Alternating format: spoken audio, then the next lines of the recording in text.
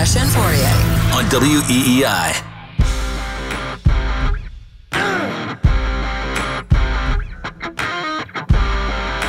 12 o'clock, let's talk to our friend Tom Curran from NBC Sports Boston here at Gresh and Fourier. Tom E. brought to us by Dr. Matthew Lopresti at Leonard Hair Transplant Associates, the hair doctor of Tommy Curran at 1-800-GET-HAIR. By Awaken 180 Weight Loss, become your own success story by dropping the weight holding you back. Starts with just one call to Awaken 180. And by Unified Office, where they help businesses maximize every incoming call at unifiedoffice.com. Tommy Curran with us on the Harbor One hotline. Good afternoon, Tommy. Hello, fellas. How's everything? We're great. I don't know if we're as good as Bill Belichick. What do you make, Tommy, of some of the video of hands-on Bill? I think he's taking supervisory coaching role to another level. I think he's always like that, Gresh. Christian, correct me if I'm wrong, but he loves to teach. This is the best time of year for him. I mean, he's away a little bit from. He gets to evaluate. He gets to teach, which is something that he always loved at the rookie minicamps especially. So, yeah, I think it's kind of standard fare for him to be a hands-on supervisory guy. What I'm interested in is how the division of power and division of labor is going with that coaching staff and how well and what the general, I guess, vibe around the coaching staff is, their level of enthusiasm and optimism right now. So, Tommy, has there been any, any updates on the O-line search with Adrian Clem? That's the last I heard of it, and I haven't heard any other names. Are they still looking for that position? Old boy Ryan Wendell was brought in, I believe, for a meeting. So he's a former Patriots center, and he was brought in to have the tires kicked. But I think what will be interesting to watch is, despite that flurry of transparency we saw a couple of weeks ago, I don't know if there'll be a whole mess of announcements as to staff changes and promotions. Like even with Gerard Mayo, I've been trying to say, hey, can we get a lot of foreplay a couple of weeks ago? Do we get any closure on this? And I'm hearing a whole lot of nothing back. So, I could see we're not going to find out until they put out the media guides exactly what different coaches are doing. But we'll get to that maybe next month when we see Bill at the owners' meetings at the end of March. Yeah, Tom, it was interesting that on that flight out, it was Bill, the two co-defensive coordinators, let's call them, Bill O'Brien, and then Joe Judge was in that mix as well. Is the assumption that Joe Judge goes back to special teams coordinator, or is that putting the cart before the horse, in your opinion? I would guess that would be where he's trending towards, see if he embraces it or not. But that's me spitballing, honestly. Right. I don't have a solid answer for that. Like I said, they've kind of gone a little bit quiet, and they're out of town right now, so I don't have a lot on which way different guys are going. I think Bill's probably letting things declare. Yeah, and don't you think, like, to your earlier comment, it's like I feel like the hard part's done. Right? The hard part's done. We got the coordinator, and that was the biggest issue. Now, I guess it's just all about, adding pieces or removing pieces, right? Yeah, and seeing how guys fit together in any job, whether it's radio, writing, TV, coaching, playing. How do we fit together? We need a week or two to figure it out. We need to see where we need to add things. There's no massive rush. You don't want to drag your feet as they did last year a little bit or in past years. But let guys kind of declare, what does Bill O'Brien think of the players on hand? What does he think once he gets, eyeballs deep on Cole Strange and David Andrews and Ramondre Stevenson and the need to add more players around, Stevenson? Do you bring back Harris? I think there's so much on their plates right now that I don't blame them for taking it slow, because I really think that O'Brien's addition can have a 2 or 3 win impact on this team. And not only that, it can have an impact that is felt because of what they went through last year. They were in the desert, and now they're being handed a glass of water with some optimism. Glass of water after you're in the desert always tastes a lot better. Not that I've been in the desert, than if you were just out there on a hot day. Tommy Curran of NBC Sports Boston with Gresh and Fourier. Where do you come down on putting the valuation on Jakobi Meyers in free agency? The Patriots will likely roll the dice and allow him to hit free agency so that he gets probably confirmation that nobody else sees him as a $14 or $15 million player. Remember, the franchise tags were projected yesterday. Wide receiver franchise tag is $19 million. So that is often a placekeeper for players that a team wants to retain. And after you use that, placeholder on them, when that player renegotiates, he's looking for that amount per year going forward. Jakobi Meyers is not a $100 million 5-year player. To me, he's about a 4-year, $44 million player. And part of that is based on the fact that they've gotten 4 years of production out of him for $6 million. I know you're not supposed to do that, but he's been their best receiver for 3 years. If you get 8 years for $50 million out of Jakobi Meyers and he averages 70 catches and 750 yards and 2 touchdowns, that's fine with me. 8 into 50 goes what? 6. Yep. You're fine. Big deal. Yeah, so when you look at that, so as far as the guys that are left on the roster now offensively, and I love how all we do is think about the offensive side. When you look at the defensive side, all I'm doing during this, postseason Super Bowl run is trying to figure out if hearing that Matthew Slater is still in the weight room, like he's still showing up, and then Devin McCourty is like doing every show imaginable. Like where do you stand with those two guys? You haven't spoken to Devin last week on the podcast. He didn't really indicate anything. So I'm going on the things I saw. I mean, I'm going to the weight room probably at some point this week, and I'm definitely not playing in the league next year. I think that Slater did everything possible to indicate that I'm all set. I'm moving on.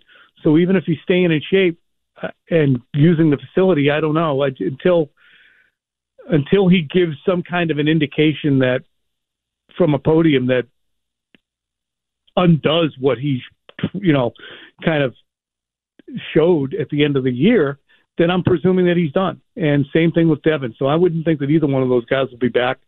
But it does speak to the leadership need and goes back to Jakobi Meyers, too. He's a good leader. He's one of your better leaders. He's one of your younger leaders. He's done a lot. Do you want to lose a guy like that? Tommy, I know that the Patriots are going through the beginning of the evaluation process of the guys coming into the league from college football. Do you think this draft will be we need to match need with our picks, or will Bill Belichick look at it like he always does, that if there's a great corner at 14, the rate's higher than maybe a guy who could come in and play tackle, that he kind of goes that way? I'm curious where you land on how Bill and Bill O'Brien and his staff of people who are now, they're all in the family. They're all trustworthy now. How do you think they go about building this football team, and in particular, the use of the draft? You cannot have a football team that can't protect its quarterback when it's a quarterback who needs protection. Well, he's not a restart the play by a massive amount of time quarterback. And as such, if you don't have receivers who uncover quickly, you have double jeopardy. So what can you do to fix your offense? You can give them more protection by bringing in better players, coaching them up better, and making sure that Mac Jones has 2.8 seconds to survey, which he didn't have too frequently this past year. So I don't care how much you like the corner. I don't care. You have to go back to the offensive line, or you have to find one of those guys who uncovers quickly. That has to be priority one, because it held the team completely hostage.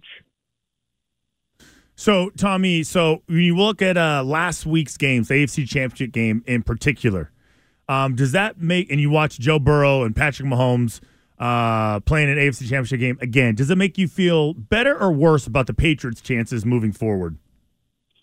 I look at both of those teams, Christian, and we talked about this a little bit last night on Early Edition, and say, that's nice.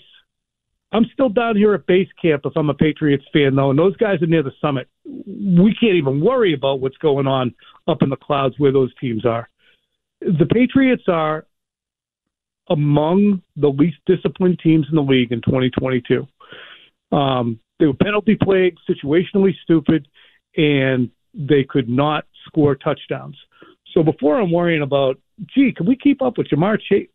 Just get on their level or approach their level.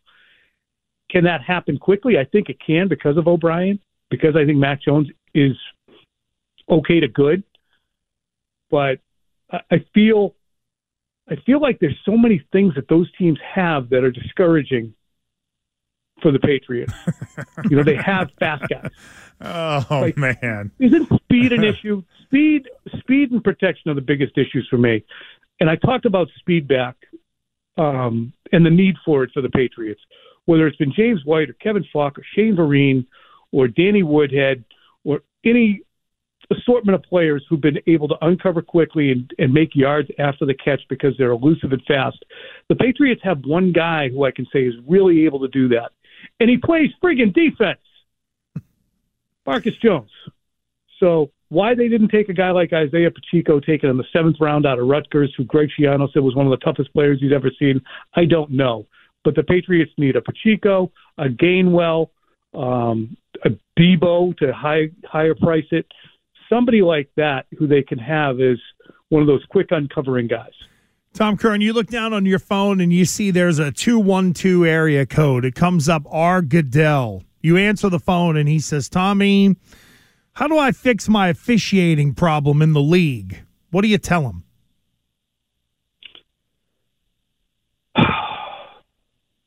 No more all-star crews. No more hand-wringing over Zapruder film replay. Have a clear and definite. If I don't see it on the first 2 shots with my expedited replay, sorry, I don't care if something shows up later. That Devontae Smith thing was a perfect example. That expedited replay stuff is supposed to be for clear and obvious mistakes made. You and I can certainly differ on clear and obvious. But if they had to go to commercial break after seeing 3 different replays and his back was shielding it, and you eventually, because of Zapruder film frame-by-frame breakdowns, found that, oh, yeah, the ball actually did kind of squirt out and the ground was involved there. Sorry, that wasn't clear and obvious. You can't do it on every play. You just have to acknowledge there's going to be times where we cannot fix what's broken. You guys might find this interesting, too. If these officials are going to be so scared in high-impact games by the home crowd as to see what we saw with Kansas City the other day, then go ahead, put it in a neutral site. Well, I mean, listen, part of me likes the fact that during these high-impact games, they don't mind taking a little bit longer time. I don't think anyone watching that game was going to be upset if they just got it right and it cost them an extra 5 minutes. I would, because we could do that over and over and over again with so many different plays, Christian. Mm-hmm. And then it just opens the Pandora's box of, well, if they can replay that, why can't they replay this? Yeah, but it's the championship game. So that is my point. What like getting it wrong in week 3 is a little bit different to me than getting it wrong in the middle of January. But don't you have to have a system that gets it right as close to right as much of the time, all the time, as quickly as possible? Well, yes, but if that was the case, there would be more personal, like, pass interference plays, with 10 seconds left, and there usually is never a pass interference called when 2 guys are going up for the ball on some sort of fade route. They'll never call unless the guy pulls him down by his shoulder pads. I mean, that's me, but what do I know? Right? I don't know as more as Tommy. What? You know a lot, but I don't know as much as Tom. When we add more, we look at it as this, it's going to fix everything. It's a panacea. All will be well. And then people are, well, how come that hold wasn't called? That's going to be in replay too. Well, it's funny. I saw a lot of that online. Like everybody calling out every little ticky-tack little penalty that wasn't called. And, the other thing, too, that the NFL, Tommy, I think needs to do is turn their ears off. Yep. Like, don't look at Twitter on days don't look at social media. Don't be overreactionary to the stupid hashtag NFL is rigged and all that kind of stuff. Yet, I don't know if they're capable of doing that. That might be the one thing in this whole sort of reffing discussion we've had the last 5 minutes that the NFL might not be able to do is turn their ears off. I guess the first answer I should have given is who is the director of operations for the NFL and who has been in that position for nearly a decade now? Who presided over the idiocy of Deflategate? Who was in charge of the officials from an operational level? Troy Vincent. It's Troy Vincent, and he's been a disaster for a decade. Oh, that guy! You know what? We're because he's never going anywhere. He is locked in. He has. There's something about Troy Vincent. Yeah, scares me. Yeah, he tried to work with the league to. No, I know exactly what he did. Union, I know exactly. No, what you're he did. right. They're never going to get rid of that guy. Just like we are never going to get rid of our friend Tommy Curran, who you will be able to hear with Jones and Mego on Thursday afternoon. Tommy, thanks for the time, friend. We appreciate it. We'll catch you soon. All right, good stuff. Thanks, guys. Yep, there you go. Oh, Troy Vincent, just the worst. There's just so many. You're right, though. He's handpicked. Oh, yeah. He was one of those guys that was basically a turncoat, gave away trade secrets because he was trying to play both sides. One side found out about it, said beat it, and the other side embraced him. I mean, long story short, but whatever. Nope, it is true, and it's out there. Yeah, that guy's got a hell of a history. Boy, I tell you something, golden parachute, too. Something interesting from Wick Grossbeck on NBC Sports Boston about the future of the Celtics. We'll get to that next. Gresh and Fourier on WEEI.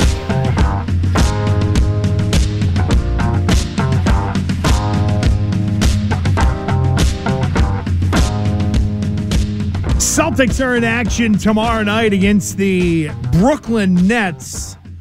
Nets dealt with the Lakers last night, and LeBron didn't play, so no Kyrie, LeBron bickering or love or anything like that. 12:25, Gresh and Fourier here with you. Coming up in 20 minutes, the lighter side of sports with a very interesting tale from Wick Grossbeck that we're going to be able to unpack, and maybe off of the Marcus Smart deal if we have some time. What would be the cereal names or the cereals that would be named after some of the great folks here at WEEI? Ooh. But I digress on that because Wick Grossbeck had a quote.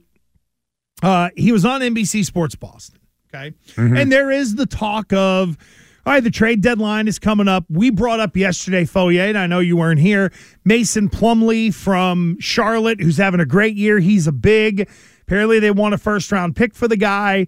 The Celtics have a $5.8 million trade exception laying around. You throw in Luke Cornett in a first-round pick, bingo, bango, you match the money. Okay, you can maybe make it work to bring in someone like Plumlee if you're so motivated. But here's a quote from Wick Grossbeck.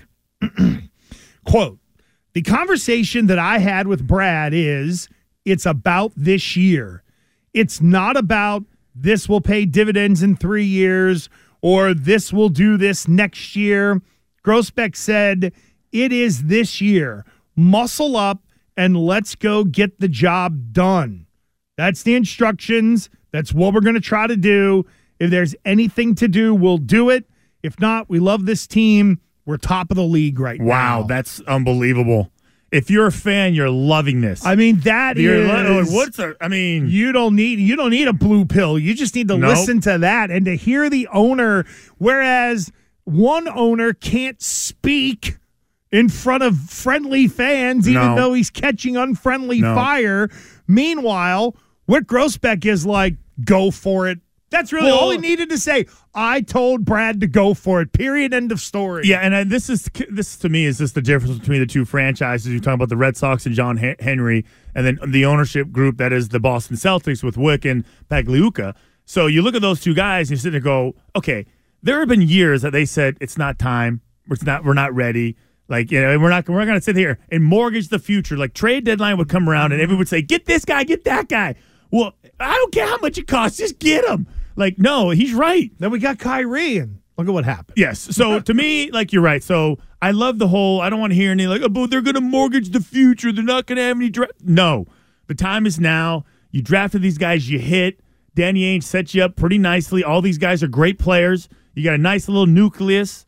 So, yeah, why not add to it? Add to it while they're young, while they have the opportunity, and then go ahead and take advantage of the timing, because that's it. Like, I can easily see them going, wow, the timing is now. Let's not worry about how this is going to affect us in 4 years. We'll worry about 4 years from now. Let's go get a title now.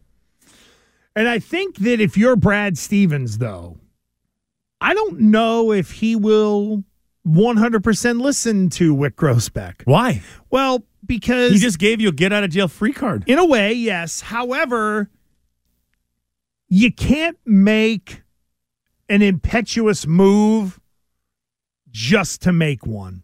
If there's one thing about Brad Stevens that I appreciate that he has done since taking over is he's been calculated.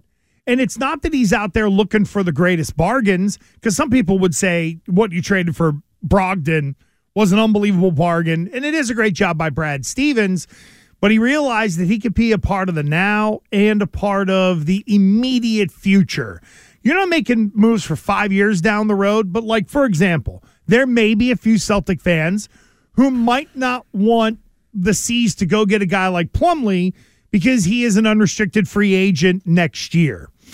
I can kind of understand that, but I would also understand if it's, hey, this guy's a can't miss. He really completes our roster.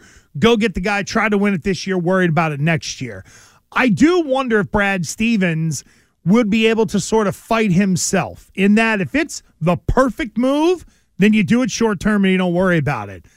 But boy, you'd love to get a guy for this year and next year in terms of team building to be able to try to keep this thing going. That's going to be the hard part. We look at Tatum and Brown and say, oh, everything's going to be great for the next 5 years. It's not the case anymore. Look at the way Golden State's built. Look at the way other teams are building. It's no longer get a big three and no one else matters. Well you got to have a much more diverse and deep roster now to be able to win the whole thing with a superstar rising up and playing great. Well, I would say the template that was used for the Golden State Warriors to me, feels awfully similar to what the Celtics have built. Their three main players for the Warriors were all drafted and developed by the Warriors. Uh-huh. Okay, and then they added a guy here. Here's a veteran there. Okay, I don't have enough depth. Let me make sure that's kind of situated.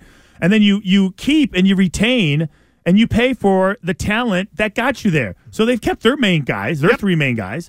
The Celtics will probably, at least they are in a position to do the same for at least the next 2 to 3 years. We'll see what happens.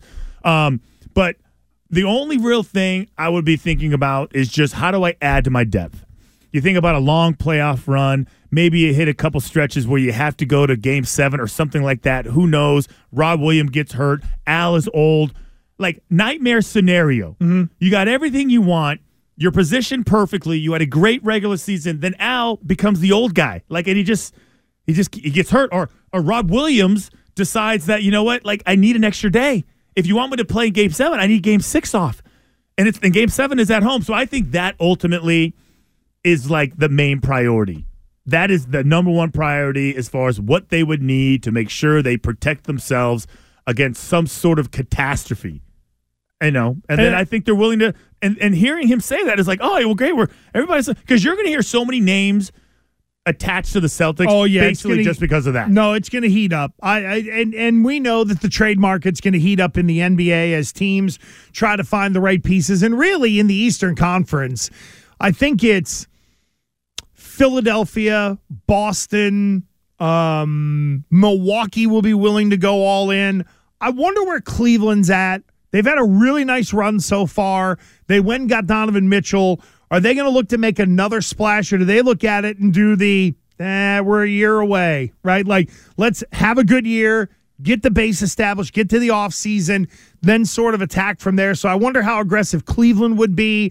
I don't think Brooklyn's got much left to be able to do. That's the problem. They're pretty much kind of locked, anchored to what their cap, their money, and then their draft picks, and then like the guys they already have on the roster.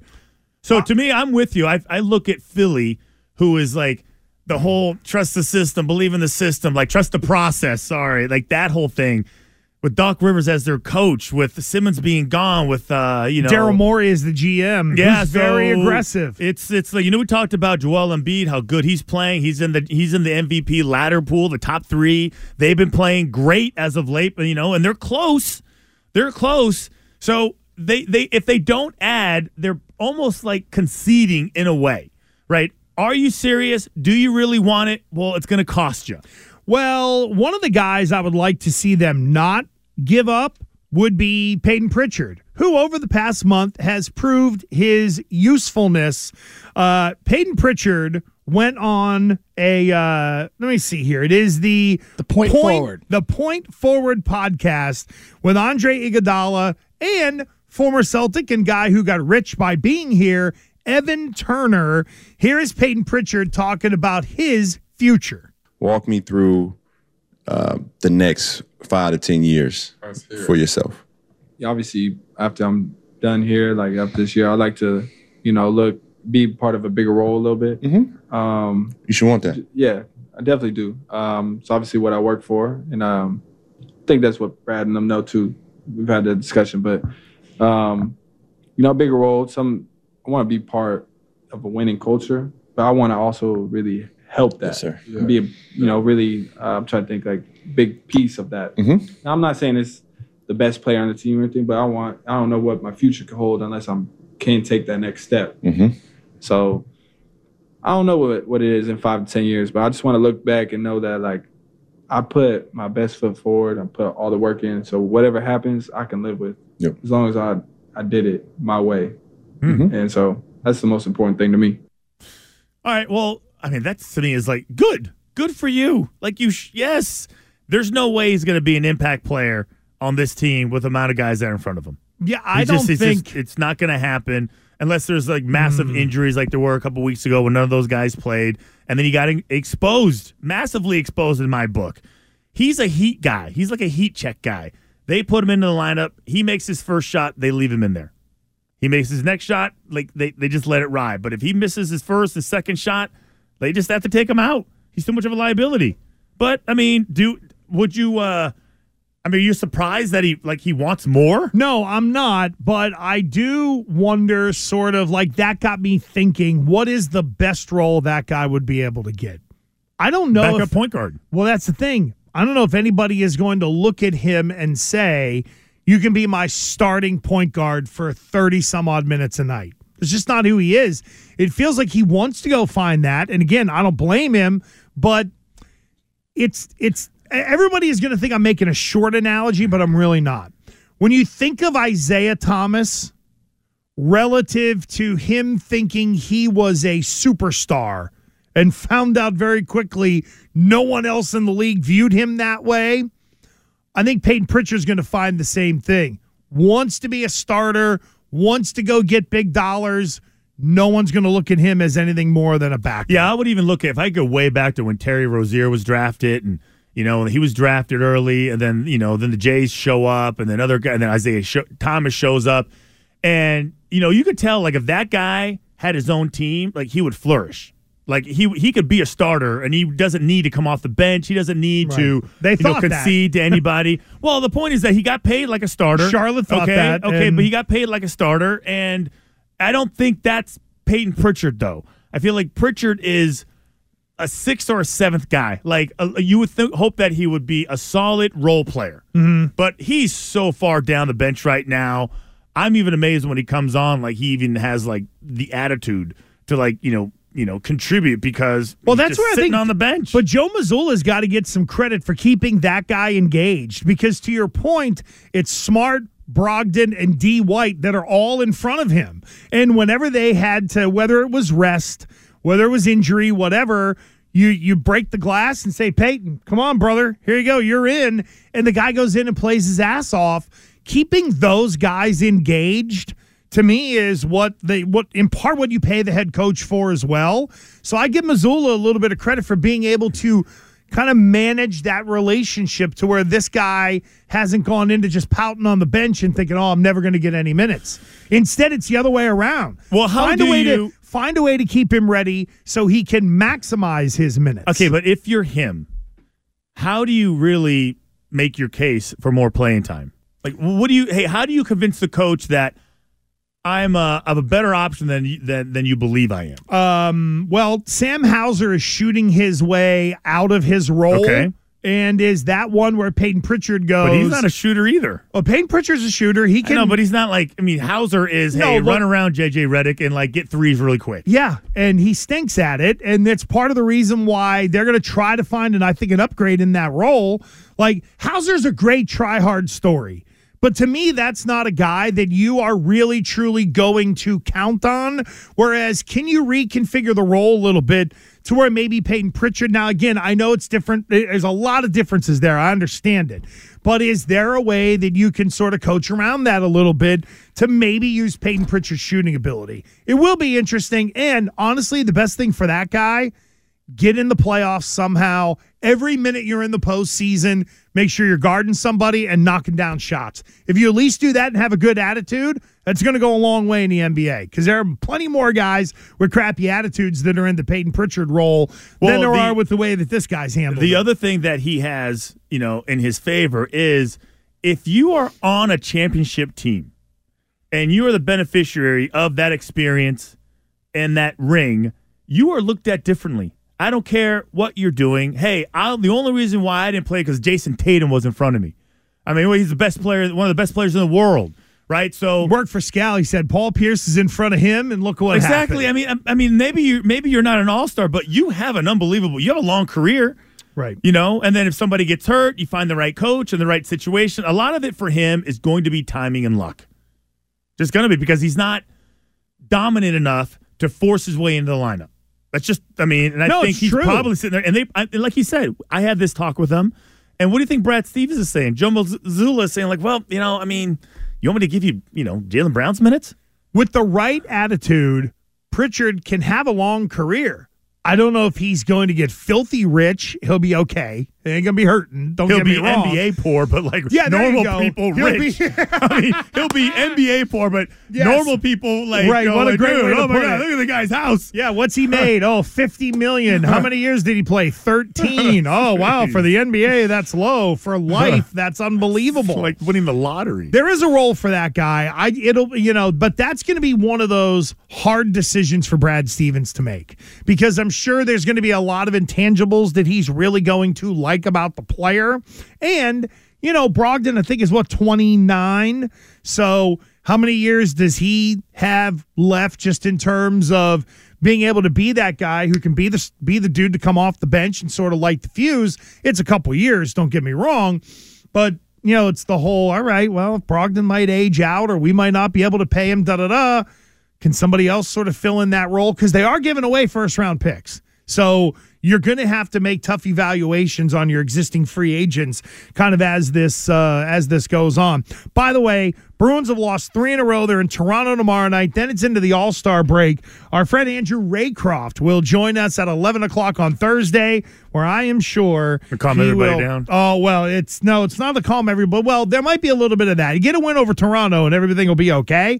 But it'll be him telling us how terrible the All-Star game's going to be this weekend. That's right. Yeah, he's been waiting to spit some hot fire on that.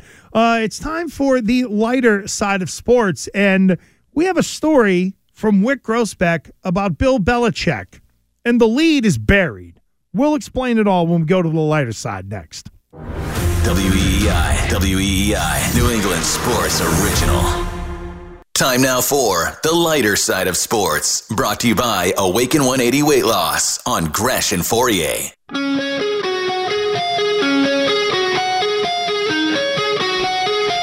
If you're ready to make a 180 with your weight, book your appointment now at awaken180weightloss.com. Do what I and, thousands have done in losing weight, awaken180weightloss.com. So a little bit of the lighter side of sports. Let's have some fun here.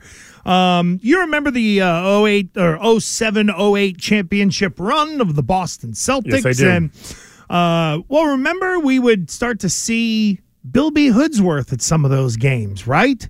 ABC, they're always scouring the crowd. Ooh, is there a Kardashian or a Jenner here? Yeah, that's right. Are there high-level athletes here? Oh, here's David Ortiz. Here's Julian Edelman sitting beside Gronk to make sure he gets on TV because they'll put Gronk on there. And, of course, every once in a while you saw Bill Belichick at a Celtics game, right? And, of course, he loves championships. And, Wick Grossbeck told a story of how Bill Belichick almost jinxed the 08 team. Wick, for you, I'd imagine that the 2008 championship just never gets old. No, it's been however many years, and I'll remember it my whole life. And also the friendships, the bond we're just all connected, and it's an unbelievable feeling. When we had that huge lead at halftime, when did you finally think, oh yeah, we're definitely getting this? I went into the club, and Bill Belichick's in there. He was our guest, and he's standing there with Steven Tyler, also my guest, and I'm like, well, okay. I go, Coach, tell me something to calm me down. We're up 28 points at the half or something. He goes, you kidding me? You're the bleeping world champions. And that got you. Belichick jinxed it at halftime. I'm like, of all the people that's not going to jinx it, it's Belichick. He bought a round for the whole bar, and then we went out there and killed him. Okay. Ooh, I think you and I. For the whole bar, Thank you. There's the lead right there. Could you imagine Bill Belichick? Like, what's that commercial with the, I can't remember what liquor brand it is, where the guy's like, drinks are on me. And yeah. A ton of them. But can you imagine Bill Belichick being like getting on like a little speaker from that the bartender would have, next round on me. Everybody goes crazy. My feeling is like he probably didn't benefit from the crowd cheering because he probably said, listen, go to it's on the microphone. Oh man, what did he say? Drinks on us? Yeah. Well, good for him. Listen, so he's down to party. I like that. That whole. I'm trying to think of I'm sure. It's probably not his first time doing that. Like, it's a celebration. He said it's a celebration, bitches. Let's go. Let's party. Drinks on me. Have a white wine spritzer, please. I'll have a. What are they even serving at that? In that, I thought everything was free anyways. Isn't it a suite? Like, what do you mean drinks on Bill? You're the guest of the owner. How does that even work? I think they have that, I know in the club area they have some of the bars that, halftime or whatever, some of the folks in the club will, go to those sort of bars that are kind of community. I don't think the club is quite set up like it is at Gillette, where there's those red seats and then there's the suites and all that kind of stuff. See, I could be wrong. If you're, I don't know. You would know. You get invited by owners to things stuff like that. No, I actually have never actually been invited by an owner to anything. Quite frankly, never. What do you mean? You were invited to a ring ceremony a couple times. I know that. I know, but that was at Kraft's backyard, and right. Why would I not go to that? You sit there with Steve Burton doing the breakdown after they won it in 14 or whatever it was. That's what I do. I don't get invited. Other guys they kiss a little bit more butt than I do, so they're invited to those things. They don't write my checks anymore, so it's a little different, situation now. Now you suck. I'm gonna cut. Yeah, I'm gonna talk about how bad you guys are. No, listen, that's it was funny. I was actually this weekend, I was watching a documentary on that team as well. And just, how the chemistry those guys had, the theme, and and they were telling this crazy story about I know you probably heard it before, about who was it? Big Baby versus Kevin Garnett arm wrestling. Mm-hmm. The arm wrestling story, right? Yeah. Which I thought was just the whole version of that story. And the stories on planes, they could do a whole movie just on different sports and the gambling and what players will bet on. That should be the Cedric Maxwell story. Have Max tell the stories from the 70s all the way through on gambling on the plane and playing cards and stuff. I would say, yeah, fine, okay, I'm sure they're great, but it's not like it didn't exist in the 90s and the 2000s. The money just came more. I think guys became. We once had a game that was going on that nobody would get off the stupid plane. The four guys involved, it was like a West Coast, East Coast trip, and nobody would get off the stupid plane because everyone was trying to get their money back, right? So, the game was going on, and if you said, no, I can't have another chance, there would be a fight. So you actually had to give the guy that was losing his ass the courtesy of winning it back. So everyone would be friends to try to win it back, right? Got it. Sure as hell. Hey, we're landing. And on chartered flights, nobody buckles their seatbelts. Nobody puts their tray table up. Nobody sits their seat upright. You do whatever the hell you want. Nobody walks up and down the aisle telling you what to do. You're left to just if you fall, you fall. Right. So the one chair is down, right? Because that's they use as a table. Yep. We were sitting on the bus what felt like a half an hour, Gresh, and the coach had to get off the bus and walk back onto the plane to tell these guys to stop. And it was amazing. They all walked off the plane with their shirts off, their pants half down to their ankles. It was like, what the hell was going on that plane? Okay, what is the game of choice as to your own eyes that is played on team charters? Oh, dominoes. That leads to gambling. Dominoes. Dominoes is the one. Dice, a lot of dice games. Obviously, Hearts was played a lot. Ashy Larry was on the Patriots for a while. Dice, Hearts was another one that a lot of guys played, which I felt like they played more than dominoes. Well, High-Low Jack, maybe something like I've that. never heard of that one before. No. I would more of that right, left, center. It's like a game I play with my mom, or like stupid game that you get it like right, left, center. You never heard of right, left, Why center? do you play cribbage with her? It's like no, and nobody played cribbage. Did you guys used to fill? Did you and your mom used to fill out the daily? No, it was the Daily Move in the newspaper. It's a child's game basically. Cribbage was only played by the smartest guys on the team. Okay, because nobody wanted to learn how to play it. The stupid little things you put in the little, and it looks like this, and then what do you mean? What? Huh? What am I doing? Like, nobody played cribbage. You saw a guy playing cribbage, they were probably a nerd. The real gambling was done in the back of the plane. It was either dominoes, hearts, or some sort of dice game that I'd never heard of. Okay. I know the documents are sealed in terms of the name. However, if you want to tell us, we're more than willing to listen. No, I would say no names. No. What was the most amount of money that you were aware of that a player lost on a plane ride? Okay, the most I'm aware of, yes, like $7,500. Oh wow, that's light. Which is well, hold on, you said that I'm aware of. That you're aware of. I'm aware of. Now I know. would have expected another zero for on a that, fact. right, Billy? Must have been just from Buffalo back to New England. No, that was probably. No, you're right though, Billy. You're right. The short flights. Baltimore. They would not allow you. Like you didn't have enough time, but you have a West Coast flight. Like when I played in Seattle, this was like every flight we had was 4 hours.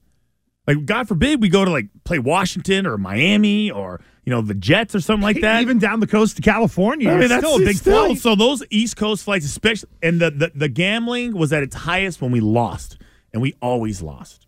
We were always losing a close game. So in Seattle. Everybody, in Seattle, we were all. I never did it, but I just But did they allow the drink ski on the plane? Listen, we had a standing rule. One, if we played in a city that you grew up in, not where you played college football, like they always gave me San Diego. Okay. I didn't grow up in San Diego. I grew up in L.A., like 3 hours away from San Diego. But I was responsible for San Diego. And if you lived in that area or you were from that area, you were responsible for food and drink. That person was responsible. And now if you had somebody close to that area, they would take on those responsibilities for you. But I was responsible for bringing food after the game. Nobody wanted the pizza. So I had to bring, I forget what I brought. I think it was Popeyes or something like that. Real San everybody Diego liked it. right there. And everybody loved it. And coolers of beer. So my parents and my uncles had to park their car, fill like 5 coolers filled with alcohol. What? And then wheel them to like the buses, and everyone would come out, coach. Oh, the coaches. The first thing the coaches would say was, "Where's the beer? Where's the beer?" Well, I was like, did play for and Dennis they would say, Erickson. Exactly.